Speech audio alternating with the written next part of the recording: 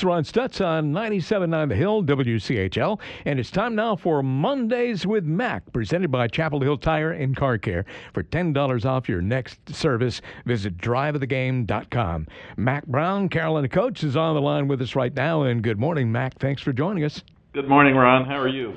Just great, and I've been looking forward to talking to you because everybody wants to know what in the world you said to the guys at halftime on Friday night against Wake Forest, because whatever it was, it certainly worked. Well, Ron, thank you, but my mother, we were behind Oklahoma State once when I was at Texas, 35-7 the first half, and ended up 35-14 at halftime, and we came back and won the game 56-35, and after the game, I always called my mother. She was in Cookeville, Tennessee, and I said, "Mom, how about that halftime talk?" And she said, "Well, if you'd have done better in pregame, you wouldn't have had to say that at halftime." So I think that was the biggest thing. We just didn't start with the passion and energy that we had the other two games, and we woke up at halftime, and I'm proud of the guys. They fought their guts out. They came back and dominated pretty much the second half, just didn't get the offense going like we needed it to till the fourth quarter.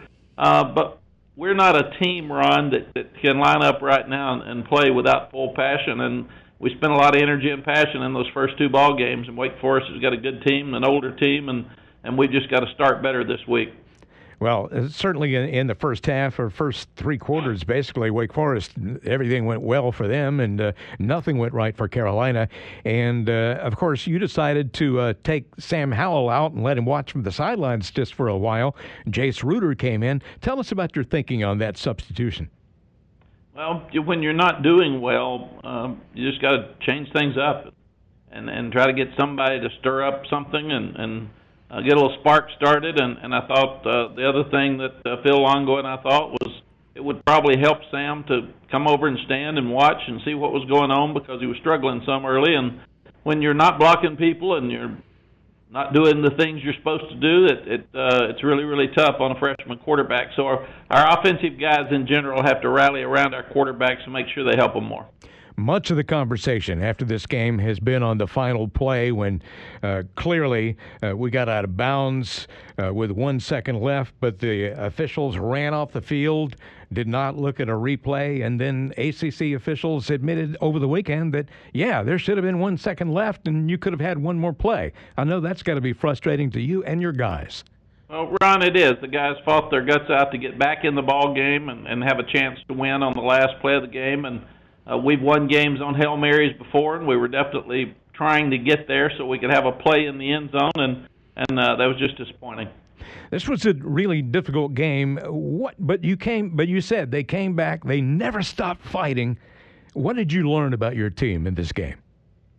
I love these young guys. They're guys that the senior class has been around for 11 wins and 8 wins and 3 wins and 2 wins. So they've been on a real roller coaster ride. And I'm pulling hard for them to end into their careers on a real high.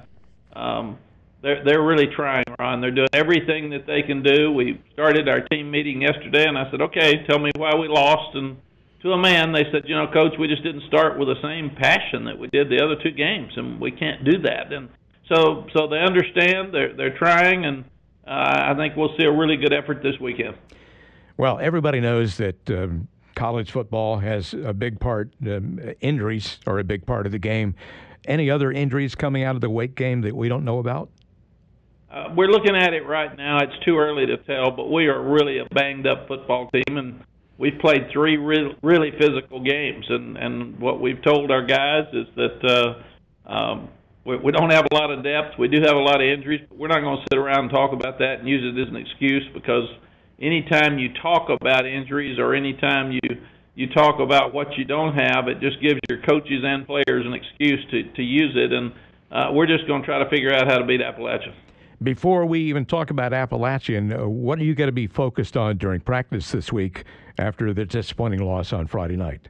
We're not running the ball well, and therefore we're in third down and long, and we're not doing well on third downs offensively. So that's the biggest thing. We've done most of the things right. We got to do a better job stopping the run on offense, and we've got to do a better job running the ball. The Appalachian has a great running back in Darrington Evans, 200-pound senior that's He's the nation's leading rusher after the last 2 weeks. So we've got to get after him because he's really good, and they've got an experienced offensive line. So when they see that Wake Forest ran the ball on us, I'm sure they're going to try to do the same thing. And they still have a quarterback in junior Zach Thomas that can throw the ball downfield. So, but we are one of the leaders in third down defense on defense in the country. So we're playing better on defense right now than we did on offense Friday night till the fourth quarter. So we've got to go back and just reestablish our offense and who we are and who we want to be.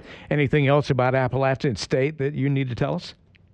Just that they play so hard. You go back and look at their senior class as compared to ours. In 2015, they won 11. 16, they won 10. 17, they won 9. And last year, they won 11. So these guys they've been a lot better than we have, and they're a lot more used to winning than we are. So we'll have our hands full with this bunch this weekend. Coach, I've asked you this question before, and I don't want to be redundant, but what do you ask for from the fans in Kenan Stadium on Saturday afternoon? Well, it's a complete sellout, so we love that. And Ron, we want the same atmosphere that we had for the Miami game, even though that was a night game and this is a 3:30 game. But we want everybody in their seats by 3 o'clock, so we can tell our team that fans are fighting for them, and the fans need to be a huge difference this weekend for Appalachian. Again, like they were for Miami, our students picked up all their tickets, 7,000 of them within 30 minutes. So. They're excited about the weekend. They're excited about the game, and we're excited about it. And we're going to need everybody's help to win. Well, Coach, we know that Carolina's going to bounce back, and I know that you're saying all the right things right now. So, hey, get after it on Saturday afternoon, and we'll be listening. Thanks, Ron. Thanks for having me on. All right, always good to talk to you. That is Mondays with Mac, with Coach Mac Brown. Join us again next week. Also, make sure to tune in to 97.9 The Hill this Saturday for the Carolina football game. During our pregame show, listen for the Drive Happy Drive of the Game presented by Chapel Hill Tire and Car Care. For $20 off your next service, visit driveofthegame.com. And by the way, our coverage on Saturday will start at 12:30. We'll have 2 hours of exclusive coverage on 97.9 The Hill. We'll be broadcasting live from the Bowls Lot down on the UNC campus, along with the guys from InsideCarolina.com. It will be the InsideCarolina.com countdown to kickoff, presented by University Ford. We'll join the network at 2:30, game time 3:30, and of course, after the game, we'll still be here on WCHL. Paul Connell and the crew on the Heels. All-day coverage on 97.9 The Hill, your flagship station for Tar Heel sports.